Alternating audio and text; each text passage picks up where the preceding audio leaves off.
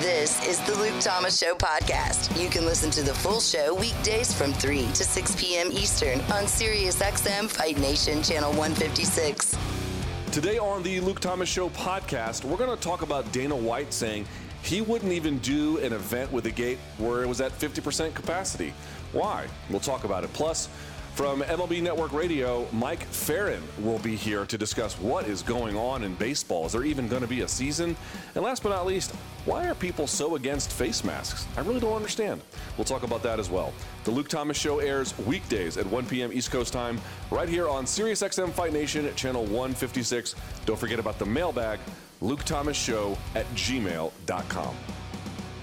All right, let's get into this part. I got to tell you, I don't understand Dana's thinking, and I think Cobb is with me on this one a little bit here as well. So, listen, we talked about the problems that baseball has. Lord Jesus Christ, that is a whole, that's a hornet's nest inside of a rattlesnake den, inside of a field full of landmines, and I don't envy the people that have to deal with that. So let's just focus back on our world. Still, it's not as if, while baseball's problems are significant, it's not to say that Dana doesn't have his hands full, and really any promoter in the combat space has a really difficult job to do, because they do. It is, on its own terms, still very difficult and cost prohibitive, right? Because not only are you not getting a gate, now you are also having to pay for all this extra COVID protocol, which I'm sure doesn't break the bank, but I'm guessing accumulatively really adds up, okay? So, Dana was asked after the last event, UFC in Vegas 2, about having crowds at 50%. Because, as I've told you, if you go to New Zealand hasn't had a positive COVID positive COVID case. And by that I mean not a death, not a visit to the ER, not a hospitalization, not even the swab found anything in over 3 weeks at this point. I mean, they appear to have eradicated it. And there's a whole conversation about how they did it, but they did. And there are other countries where they've done a really good job of minimizing it. If you actually look at our situation here in the United States, there are, it's hard to draw one big picture because every state is a little bit different. In some cases, it's going up, but now new data indicates in places that it is going up. It tends to be among a less vulnerable population because it's like young people going out again. So what exactly does that mean?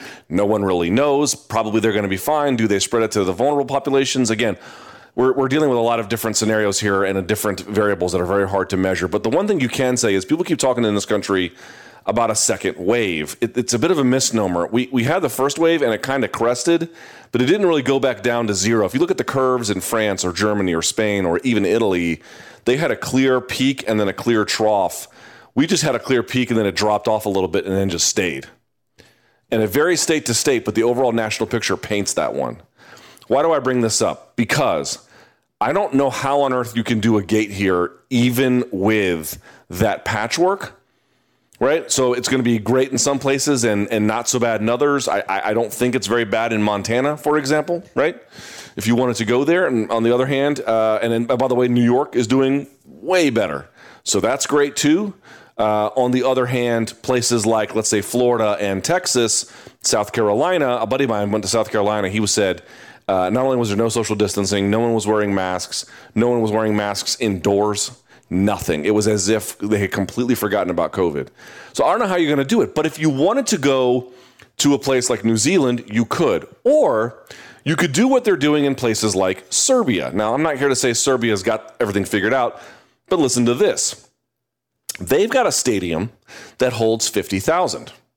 What they did for a recent big soccer match is they had 25,000 people fill it, but they had to stay certain spaces apart and they had to leave and enter under certain exits. So there was a bit of a social distancing thing going on. You might be asking, well, how bad was COVID in Serbia? I did the numbers on this. They have 7 million people and they've had 250 deaths.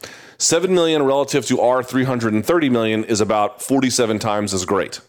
So if you actually do the math, 250 times 47, it ends up being around 11 or 12,000 people who have died. And you realize we've had 10 times that amount They've only had 11,000 positive cases. We have 20,000 a day. So I just want to point out here, that's a country that has a fraction of the problem we do, even when you do it on a per capita basis. And they still did a 50% attendance with social distancing inside of a stadium. But apparently, people liked it. It actually was something that people, according to local reports that I read, they really enjoyed it. They were glad to get, okay, it's not the same as what we had, but it's better than the alternative. Well, someone asked Dana about this, not Serbia specifically, but about this idea of doing 50% crowds, which Texas has allowed. To me, I don't understand that, but because they didn't have the same situation that even Serbia did, it's even worse there, but okay. Nevertheless, he was asked about it. We have the cut on how he responded to it. Cut 10. What do you need to see before you start thinking about going into arenas? I think it's going to depend on, this whole thing is state by state or country by country. I know that there's a couple of states right now looking to open up to fans, and we're talking to them. Would you consider doing a thing where you have fans socially distanced, or would you rather just, if you're going to do it, wait until you can do it fully? Yeah, I won't do that. I won't do a 50% arena. I'll just stay here. It makes more sense just to stay here. In New Zealand yesterday, they had their first sporting event, rugby, with fans. Could you potentially have Israel Adesanya fight Paulo Costa in New Zealand? Was it a full arena? Yeah. Well, what's good is let them do that for a while and see how it goes and see what happens with, depending on which network you listen to, who the hell knows what's going on. So at least if some of these guys in these other countries who were hit before we were, so they're coming out of it before we are, and they can see how this thing plays out, and then we'll go from there.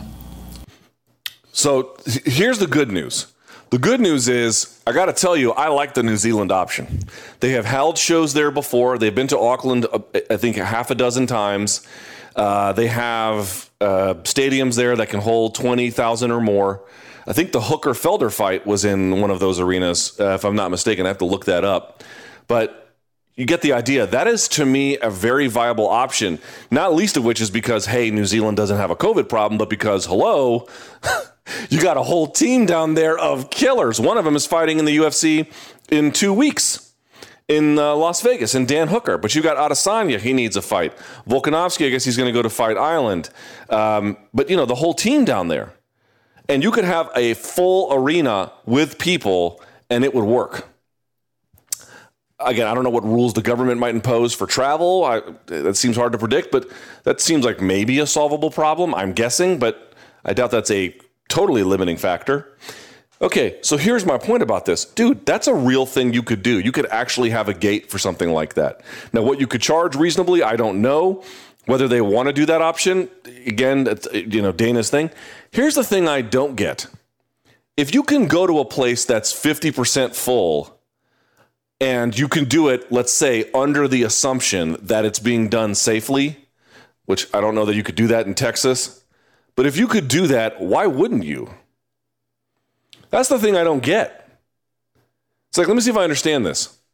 The gate is a significant portion of your revenue. An argument, by the way, that you're using, however disingenuous or fair it may be, it is certainly one they are trotting out to say, we can't pay the fighters more. And not merely the fighters, the headliners. And you get an opportunity to go to a place like we had Steve Kim on talking about, let's say, Allegiant Stadium in Nevada. And again, I'm making this up. I don't know that you could do it there. But, let's say it can hold 80, 90, 100,000. You could fill it with, let's say, 25, 30, 40,000. And you could make a gate on 30, 40,000 people and you wouldn't do it? Why wouldn't you do it? Now, if the argument is, well, if we have to go to a place that's where we could get 40,000 in the arena, but it'd have to be socially distanced, you could only do that in a place where you'd be running risks, and those are risks we can't run. Okay, fine. In other words, a place where the regulatory climate is not in keeping with the actual health climate, that it's regulatory open and permissive, but the health situation doesn't match that, fine. In that case, I think the prudence is well positioned and fair and understandable. But what I don't understand is this is a global business. COVID is a global crisis, okay, but it has had a wildly disproportionate impact country to country, and in this country, state to state. Germany is a place the UFC has been a number of times. Hello, Germany is Europe's largest economy. You couldn't go there and have, again, they're not having fans yet with Bundesliga, but that can't be far away. Or, other places in the South Pacific that had done well. I don't think UFC's ever held a show in Taiwan. That might be a thing they've not done yet. I'm just pointing out, I understand that there's a certain ease and simplicity to going to the Apex. And I think it's been, before I was arguing that's not going to be the Alamo for them. And I was using Alamo, not quite, it's, exactly the literal interpretation where things went quite bad at the Alamo. But I mean, a place you could retreat to. And that was all the way back in late March, early April. Now we're in a different scenario. And now it clearly is a place that they can do that. And I think there's a certain comfortability there. They're not getting a gate, but they don't have to deal with any extra travel costs. All of their staff live there. It's just, they know the commission, they know the protocol, they know the ins and outs. There's a certain comfort there. Yeah, that's probably a smart thing for them to do. They might have deals with local hotels as well. I'm not entirely certain. I just feel like if you can go to a place like New Zealand, or you can find some other country as the months develop, where they're allowing 50% capacity at socially distanced, but they're doing it in massive stadiums where you're still aggregately getting 25, 30, maybe even 40,000 people. If your argument is we need this money to pay fighters more and we're losing a big chunk of it, and you're just easily punting on it, then how serious is the loss? Right? You have a country that is COVID-free now. If you're telling me that this is such an important part of your business and you can get it back there, and by the way, here's another benefit to New Zealand. The Kiwis watch UFC like we watch NFL football. So for NFL, yes, it's on Monday night and Thursday night and blah, blah, blah. But, Sundays, starting at 1 p.m. on the East Coast and so forth, that's how we consume American football. That's how they consume UFC. It starts around, my understanding, it's around noon for them. And they begin to watch it like that. It's like their Sunday evening, afternoon kind of thing. So you don't even have to alter the timing of the events.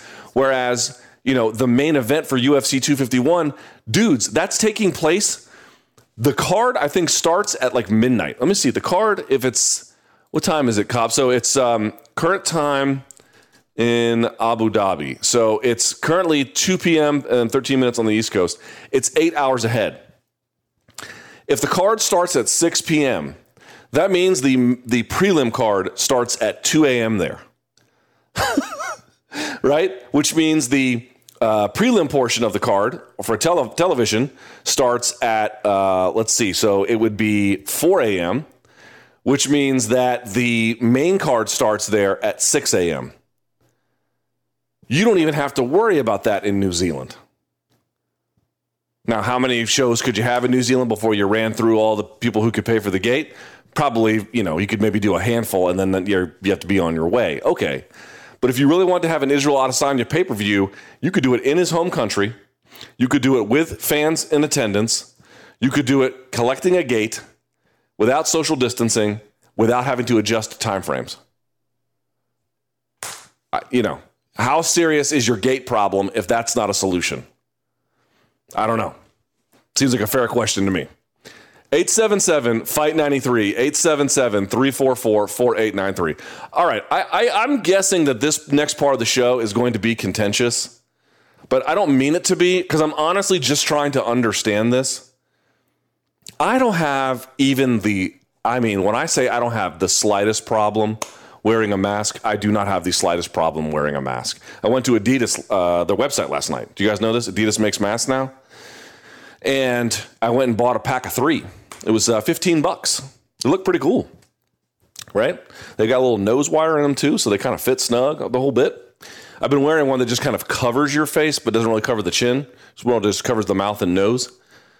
Everyone's making masks these days. Before, they didn't want us to wear masks. And it turns out that the reason why public health officials at the time didn't want us to wear masks is, they actually did, but they thought if they told us to, that there would be a shortage. And now that there's not a shortage, they're saying, okay, it's fine. I don't know that I understand that messaging. So if your argument is I'm against wearing masks because public health officials have been inconsistent with their messaging, I would not disagree with you even a little bit. They have been not merely inconsistent, they have acknowledged their inconsistency. But I gotta tell you, folks, I don't understand what the problem is. Even the Surgeon General got out here, I think yesterday, and made a pretty clear point, which was the more we wear these masks and the more we reduce transmission, the more we're going to be able to get back to normal. Folks, I got to tell you, if you look at Japan, they did a poor job of closing things down early. They did a poor job of testing. They did a poor job of contact tracing. They basically did everything relative to us, and they don't have nearly the same outbreak as us. How do you explain what has happened in Japan without the one thing that they have that we don't, which is, and this is not just true this year, but true every year. You can go back and look at old Pride events, and you'll see thousands of people wearing masks. They do it during flu season every year. There's a comfortability in Japan with wearing masks. They have an extremely high level of mask wearing, okay? Upwards of deep into the 90%. Kids, old people, young, male, female, all demos wear it, and they don't bat an eyelid. And they don't have one fraction of the problem that we do. How is it possible to explain their COVID situation without masks? I do not know. So here's my question at 877-FIGHT-93, 877-344-4893. What is the big deal? I have to wear a mask to go into my local Home Depot. Let me tell you how much I care. Not at all. And I know what some of you might say, what about the carbon dioxide? Yes, there are some cases to be made that really prolonged inhalation of that can be dangerous for you, but in small doses, it turns out it's not really bad for you at all. There's very little evidence. And if it shuts down the virus to the point where businesses can open back up and we can be around each other again, who cares? Seriously, how could you possibly care? This week on World of Basketball, Hall of Fame head coach Rick Pitino joined the show, and he spoke about the crazy, intense Panathinaikos-Olympiakos rivalry.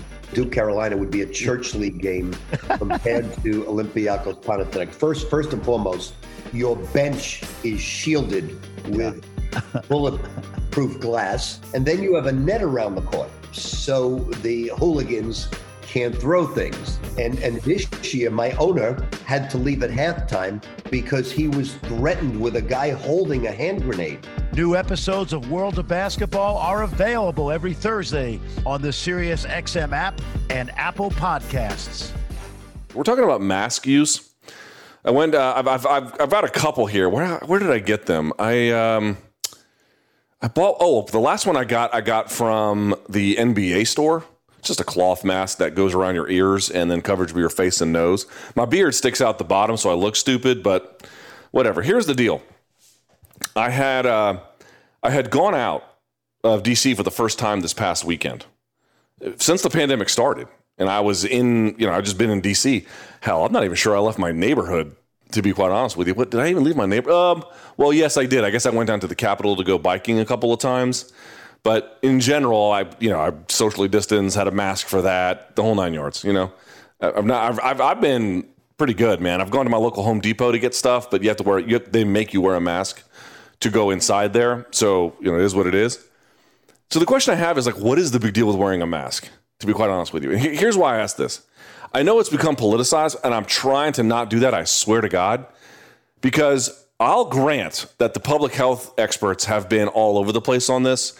For whatever their motivations, whether they just didn't know better or they were giving us bad messaging to prevent something and then change their mind or whatever you want to say. I will agree to that. There's really no debate about that they have changed their tune.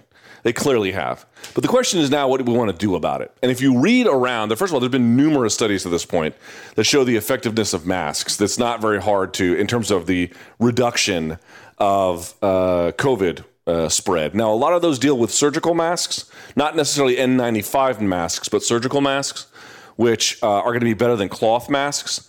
So there is some dispute about exactly how good it would be. But the thing I keep going back to is Japan. This is all verifiable. Please don't I'm begging you to not take my word for it. By all means, go verify this on your own. Try and find somebody, a reputable source, who can explain what happened in Japan without masks being, and wide use of masks, upwards of 90% of the population, being a key contributor to it. Someone go and show me. Do not take my word for it. Go look it up. Okay? And then come back and tell me I'm wrong, because everything I have seen from everybody on record is that there is no way to understand how COVID did not spread wide and far in Japan, although it initially had, how it was stopped essentially in its tracks nearly, unless you posit that the use of masks had a pretty clear effect, which, again, that country has a high tolerance for it, because you can go back, literally, you can fire up Fight Pass right now, go find a event in Pride that took place in, let's say, like Japanese winter or something, and you will see thousands of people in the arena just wearing masks. I remember the first time I saw it like 10 years ago, I was like, why are all the Japanese wearing masks? And people were like, dude, they just do this during flu season. This is long before SARS and coronavirus and MERS and the whole 9 yards, okay? So, anyway, I'm out in Northern Virginia, and in D.C., dude, you got to be like hardcore about it. They don't let you go in establishments unless you have a mask on, period. Now, if you're outdoors on a patio, because we're not even in phase 2 reopening, we're just in phase 1, I think they let you take it off there, and that's fine, because you could probably be outdoors if everything is spaced far enough apart, and it's not going to be a big deal, but your wait staff will have gloves and a mask on, okay? So the question then becomes, what is the problem with wearing masks? Because in Northern Virginia, here is what I saw. And I don't know how representative this is of the entire state, but everywhere that I saw was, A, mask use relative to the city of D.C. was significantly lower. And 2, I mean, the young folks were just not wearing it. And again, I'm not so much, the data is pretty clear on this point. If you're 25 years or younger and you get coronavirus, I'm not here to say that it's no big deal, but chances are you'll be fine in the end. Really, so again, and there's data to indicate that all these states that have reopened, it's all young people getting it. So we'll see what the impact ends up being here in a couple of weeks or so, maybe a month. Fine, okay. But I have to tell you, I don't understand, and I'm not doing this to be like, oh, this is all one party's fault. It's not even what I'm saying. I'm literally like confused. I don't understand what and I mean that when I say it, I literally do not understand what the problem is with wearing masks. And here's why I bring it up. Because I was like, wow, why are people against this? Is there something to it? And then I saw this video in like Orange County, California, people losing their minds over wearing masks. And I'm like, well, is any of this true? So I looked it up. Now, there are arguments you can make. 1, public health officials have been inconsistent with messaging. True. Number 2, are cloth masks as good at coronavirus reduction as surgical masks? There is some pretty clear reason to believe they might not be, but some of that is just a little bit unknown. But, can you say for certain that they are? Certainly you cannot say that, right? So it's not like it is a cure-all solution, and all we have to do is just buy these things, slap them on our grill, and problem solved. That is not the argument that I am making. However, what I am saying is we have numerous studies outside of Japan that now indicate that they probably are very good at reducing transmission. By the way, even better, there was some that I seen recently at merely just social distancing guidelines. Like if you have no social distancing and masks versus no masks and social distancing, which one gets you better reduction in coronavirus? The answer is masks. And again, if a private establishment wants you to wear it, like a Home Depot, to go in, I got to tell you, I don't understand the problem. So the 2 major concerns that I can understand beyond the ones I've mentioned, whether they're as good as surgical or whether public health officials have been consistent, are whether or not there's some health effects to it. So is there carbon dioxide toxicity known as hypercapnia? And the reality is for that, there's virtually no evidence that I've been presented with that you are even close to anything like that with a mask. Number one, if you're wearing a cloth mask, it's so porous, it's virtually impossible to get it. I wore a cloth mask to go biking for an hour in DC. I didn't even get a headache. Okay. Now I know somebody who went one for an hour and a half with a surgical mask, and they did get a headache. But I've tried it out. I didn't get a headache. There's virtually no evidence that we have that you can get hypercapnia or carbon dioxide toxicity as a consequence.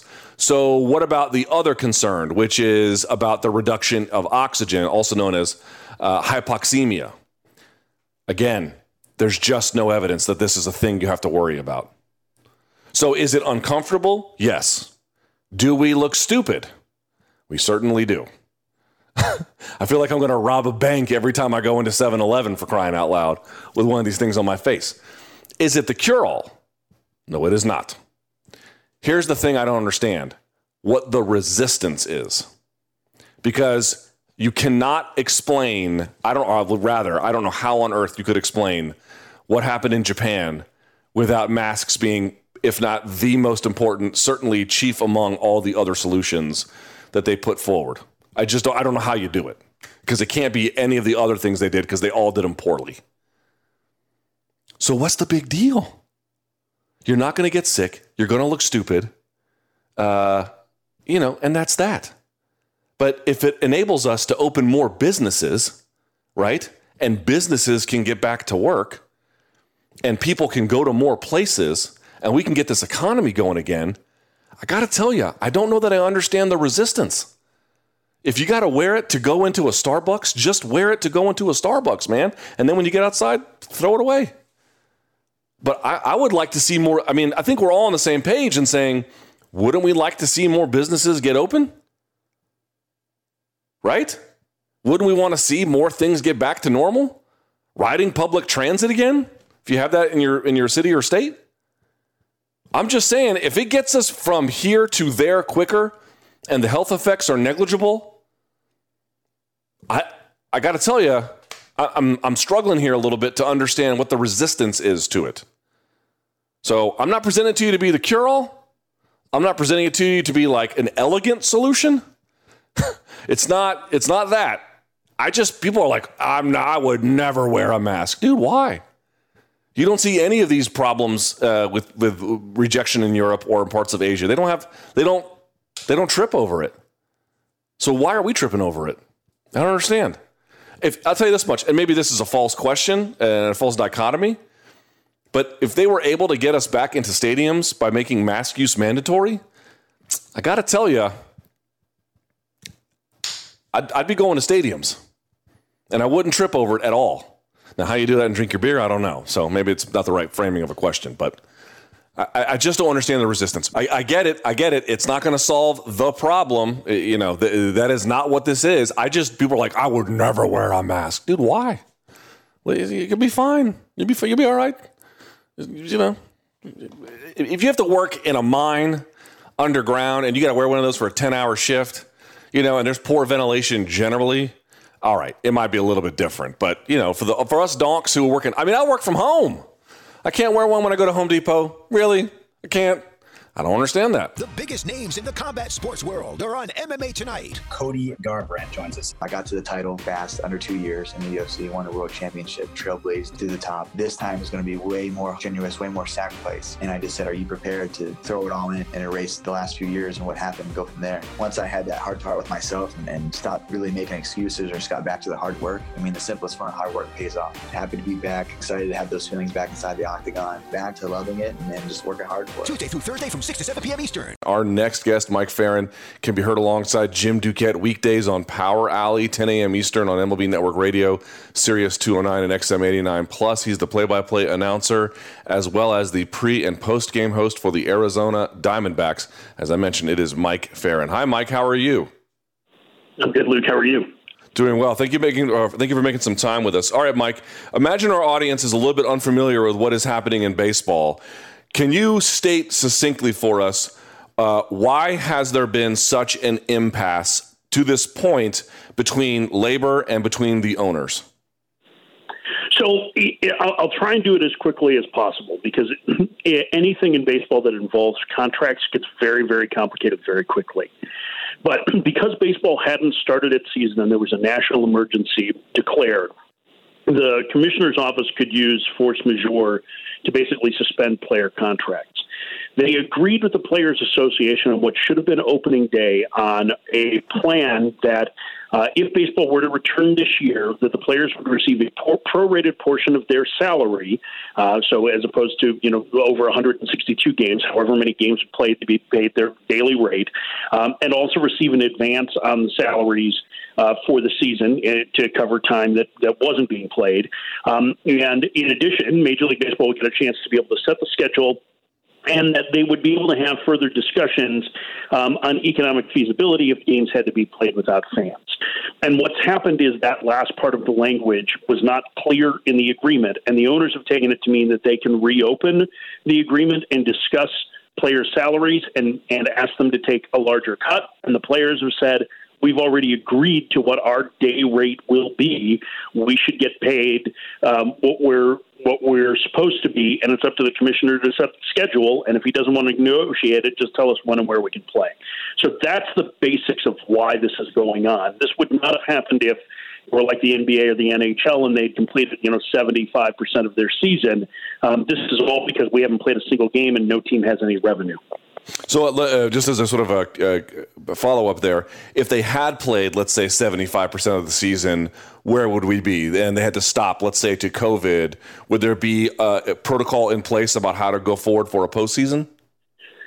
I mean, there's not really protocol, but it would have been a lot easier to handle, I think. I think what you're seeing is less a fight over money in the NHL and the NBA, because all of their most of their revenue has been acquired. The way that the contracts for the postseason work is that the owners receive all of the television revenue. The players get the first 4 games of the World Series and first 3 games of the League Championship Series. I believe that's the split on what ended up being the postseason pool. So there's a little bit of a difference there, and there probably would have had to be some negotiation if you're going to play a postseason, like, say, at a neutral site, theoretically, with no fans. But it would have been much easier to get to than the point that we're at right now, which is, players feel that they deserve what they should be getting on a daily basis. They already feel that they've taken what will be more than a 50% pay cut. And owners have no revenue coming in, and 40% of the revenue that the owners make comes from ticket sales, concessions, in-stadium signage, those kind of events, parking. And so that's where a lot of this discussion lies as to how you divide up what's left of the money. So this is a really interesting situation where the business model, in terms of how money is generated, it has fallen at to this point quite heavily on the owners. And so what it sounds like you're saying is they're going to the players saying, listen, we're having to take a haircut here on a number of different levels. Yes, you're getting a prorated salary. Obviously, you're not going to get the 100% of it, but we need you to take an additional cut to match the sort of economic pain that we have to suffer as well. Is that a fair assessment of the owner's position?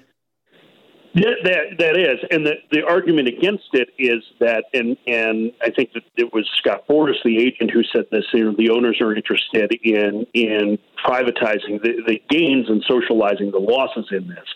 Baseball has had, about a 17-year run of record revenues. Last year it was $10.7 billion, or somewhere around there. And there is not a direct link, because it's an uncapped sport, between revenue and players' salaries. In fact, the players' salaries are only about 48% of revenues, I think, is where it stands right now, or what's considered baseball revenues. And the other part of it is that even though the owners have been willing to open a portion of the books, the Players Association contends that there's a lot of revenue that teams bring in that does not necessarily fall under what's outlined in the collective bargaining agreement. It's very vague compared to the other sports. And so if a team has large ownership stake in a regional sports network and is making money off of that, they don't necessarily report all of that to the revenue sharing model, which means that there's more income that's coming in. And the players have also argued that, in places like Chicago, where the Cubs owners have built up a lot around Wrigley Field, or in St. Louis, where the Cardinals owners have built up the ballpark village around the ballpark, that's ancillary revenue that should be considered. And really the only public access we have into any numbers, it comes with the Braves, who are owned by Liberty Media and have to publicly produce those numbers, and so you can get a sense of what the Battery area around the ballpark makes as well. So it's very complicated, and a lot of it has to do, frankly, with vague language in both the collective bargaining agreement and March's memo of understanding. Mike Ferrin joins us here on the Luke Thomas Show. Okay, so obviously I live in Washington, D.C., Mike. I'm a Nationals fan. I follow Max Scherzer on Twitter, and he has sort of said, listen, at this point, we are not going to do anything else in terms of negotiation. The commissioner can tell us when and where to show up. So my understanding, Mike, is that the commissioner, Rob Manfred, can simply say, all right, I'm going to intervene here unilaterally, and I'm going to have a game of, or excuse me, an abbreviated season of 54 games. Is that true? And if so, is that binding? Like, can anyone appeal that? Yeah, so yes, it is true, but there has to have been proof of a good faith negotiation along the way to get to that point, and both sides contend that the other side has not argued in good faith. So here's what would likely happen if the commissioner were to put together, say, a schedule around 50 games, is that the Players Association would likely file a grievance saying that they did not follow the letter of the March ruling, which is to schedule the most amount of games that's economically feasible, and it would go to a hearing. Now, that would not impact the season. They would get on the field and they would play. But if, in fact, the arbiter of that grievance found in favor of the players, it could end up costing the owners, all told, upwards of $1 billion. And I think that's why Rob Manfred, as the commissioner and basically the COO of the owners, has been pushing all along to find some sort of negotiated settlement, because if they do that, then it reduces the chance of being able to file a grievance. And some of his comments on ESPN last night took great umbrage at some of the comments from the chief negotiator for the Players Association, Bruce Meyer, who said that he said that he let people know that they would be filing a grievance as soon as the season was scheduled. Well, and Meyer may have told some people that, and that may have been the case. But that's one of the reasons why they want some sort of negotiated settlement. What he didn't lead on was that one of the things in Meyer's last letter to MLB was that all of the health protocol, the rules, such as there's been talk of using the designated hitter in the National League this year, or trade deadlines, or what roster sizes look like, all of those things still need to be negotiated. And the Players Association said that they were open to talk about that at any point. They just were not interested in negotiating on the money anymore. And that's kind of where we stand. So it's going to be up to the commissioner to get either into a actual physical or a virtual room with Tony Clark, the head of the Players Association, and iron all that out. And based on some of the comments today from Randy Levine, the president of the Yankees, it certainly seems like that's the commissioner's focus right now. Okay, so there's so many different pieces to this. Let's say that they actually do move forward with a 54 game season, right? Let's just, for whatever reason, let's just say that works. That is a very weird way to do baseball. And the reason why I know this, again, I'm certainly the furthest thing on earth from a baseball expert, but I am a Nats fan. Through 50 games, they might have been the worst team in baseball last season, and then they ended up winning the World Series. So I don't know exactly what kind of baseball we're going to get, or even if it's really worth it at 54 games. What concerns do you have as an observer about, obviously it's better than having no baseball, I guess, but that seems like hardly any kind of great solution. Well, it's kind of what we're left with, right? And especially the other part of this that just hasn't been discussed, because clearly the money has been a bigger issue for both sides, is that coronavirus cases are rising in states that house half of the major league teams, and that's a pretty significant issue. So the virus has kind of dictated a good chunk of this, despite the fact that both sides have been bickering back and forth about money. That's really what ended up leading us down this path.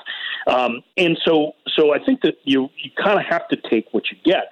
Personally, I think that there are some elements of a shorter season that are very exciting, because if let's use 54 as an example, because it's actually a good baseball number. That's 1/3 of what the standard schedule would be. A 54-game season, like all of a sudden, every game has 3 times as much importance. And so you're right that a team can't recover necessarily from a 19-31 start, but the intensity level, especially when you're looking for any level of intensity when there's no fans in the stands, should be ratcheted up for each one because each game is that much more important. So it certainly would be unlike anything that we've seen. The closest I can compare it to is a college season. In college, the NCAA Division I plays 56 games, so it's similar to that. But it certainly would be an unusual year, and beyond that, coronavirus testing and whether or not players decide to sit out because either they have medical issues or family members have medical issues, or they just are concerned about their safety. All of that is stuff that still hasn't been figured out. Yeah, you sort of got to my next question here about the coronavirus. Obviously, the NBA's plan is just to put a bubble around everybody, and that might work. I guess we'll see. It's certainly something. Baseball, to me, seems like you have much larger rosters. Obviously, you have much bigger teams, much bigger travel needs. To what extent, given everything that you already really discussed, are you concerned about coronavirus? I don't know, derailing plans, upending the season. Like, how do you figure that the virus is going to play a role in baseball for the next, 6 months or so? I mean, it's really hard to say, but I think in based on what their plan is, which is to play games in home ballparks wherever possible, as opposed to playing under that bubble plan, you certainly are leaving it up to more risk. And I think it becomes a matter not of whether or not someone is going to test positive for COVID-19, but as to how you mitigate the risks when it does happen.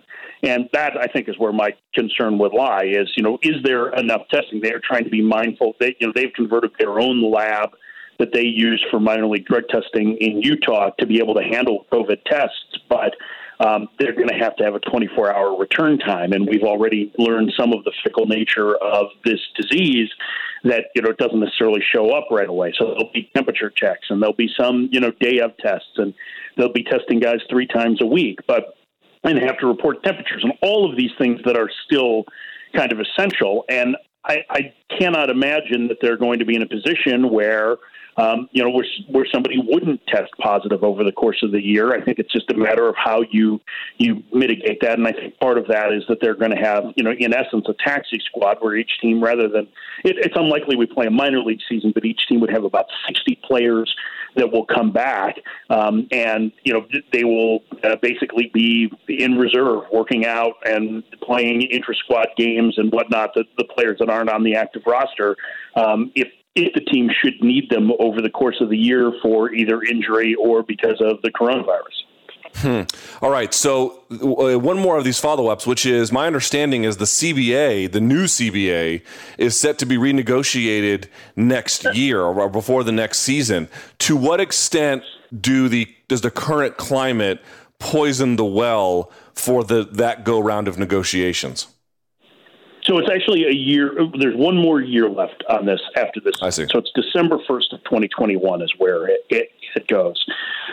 Where does it poison the well? I mean, I certainly don't think that it helps, but I think you've gotten some pretty clear indications from ownership and some of the comments that they've made. Ken Kendrick, who's the managing general partner of the Diamondbacks, Tom Ricketts, who's the owner of the Chicago Cubs, have let it be known that they are more interested in a revenue split, which is similar to what the other sports leagues have. Now, the difference between baseball and those other sports leagues is that baseball does not have a cap, and that's something that the union has always opposed and to this point has been quite successful in opposing. So there would need to be some sort of other crazy concessions, not to mention that one of the things that has changed in baseball as they have gotten better at understanding the aging curve of players is that there have been fewer big contracts given to aging free agents who are kind of average or better players who've reached that point because teams feel that they can get similar production out of younger players. And there's not enough dollars that have gone to those players who are actually taking on more of the role and more of the the burden for a team's success and statistical success. And so there needs to be a seismic change inside the union, which has always battled for free agency as being the key part of it, but to be able to retain free agency, but also ensure that more money is funneling to those younger players. So baseball 2022, I think from a financial standpoint and the way that baseball's finances are looked at is going to look completely different than it would have in a normal 2020 season, or even the way it may look in 2021. And that takes a long time to negotiate that. And you're right, there's a lack of trust on both sides. The players do not trust the commissioner, Rob Manfred. Rob Manfred does not have a particularly great relationship with Tony Clark, it does not seem. There seems to be a lack of trust there. And that's a whole other segment for another time as to how it got to that point. But it let's just say that there is a lot of acrimony as it stands right now. And if you consider what's going on right now, an unintended work stoppage, the last thing that baseball can afford is to have a more significant one with a lockout going into the 2022 season. All right, so that's my last question about this, which is we had discussions on this side of the sports world. I cover combat sports, and what would happen if, for example, there was, I know this, but MMA and boxing are back in a very reduced capacity, but they are back. But here's the thing. I know that there is demonstrable damage from the last lockout in terms of what it did to baseball. On the other hand, I have to tell you, certainly I'm not here arguing that if there is no baseball, that's not a big deal. But I do think there are some people saying, oh, my God, it'd be a disaster for the game. Really? Right? I mean, like, if people who like baseball are just going to stop watching baseball, I mean, even when it came back, I have a hard time believing that. So exactly how bad would it be if there's no baseball? Well, it wouldn't be good. In the words of Phillies manager Joe Girardi, it's not what you want. I think Russ Carlton at Baseball Prospectus, who's consulted for a couple of teams, did a pretty good study today showing that it took 12 years for baseball's attendance to recover from the work stoppage in 1994. And that involved the cancellation of the World Series and obviously a lockout in spring training in 1995, where the owners planned to go with replacement players until the National Labor Relations Board stepped in. So there is a little bit of history in how it affects your fans' views. And, we just have seen this, Long Gone Summer documentary that ran the other night on ESPN talking about the summer of 98 and how Sosa and McGuire helped to bring baseball back and brought some energy and more enthusiasm to it. But it was another 8 years before the average attendance reached the level that it had been before the strike. So I do think that there is a chance for a more significant drain. Listen, if they can't come to grips over the financials during a pandemic, it really is a terrible look. But I do tend to agree if you're going forward and let's say the worst case happens and they can't come to an agreement on this year, or even let's say it gets taken out of their hands, which I think people would be much more understanding about if all of a sudden they have to shut down a bunch of places again because the coronavirus is out of hand. I think people would be much more understanding. But then you need to use this time to be able to extend the agreement, because what I do think would have a significant impact is, okay, you've been fighting over the money now. It's leading to a truncated season. It's leading to a shorter season than you could have had. And then we're going to go back through this in another 18 months. I don't know that fans, even hardcore fans, have the stomach for that. I'll be honest, I don't know that I have the stomach for that, and I breathe baseball. It's everything to me, and I'm not sure that I can handle that because I do find a good chunk of this very distasteful. Mike, I got to tell you, this is exactly the interview that I wanted to have. I really appreciate it. And if you want more of Mike, you can listen to him along with Jim Duquette weekdays on Power Alley, 10 a.m. Eastern on MLB Network Radio, Sirius 209, XM 89. And of course, assuming that there are Diamondbacks games, you can check him out there as well. Mike, thank you so much. Really appreciate it. No problem, Luke. Take care. Thanks for listening. Catch the Luke Thomas Show live and in its entirety weekdays from 3 to 6 p.m. Eastern on SiriusXM Fight Nation Channel 156. On Twitter, follow at L Thomas News and the channel at MMA on SiriusXM.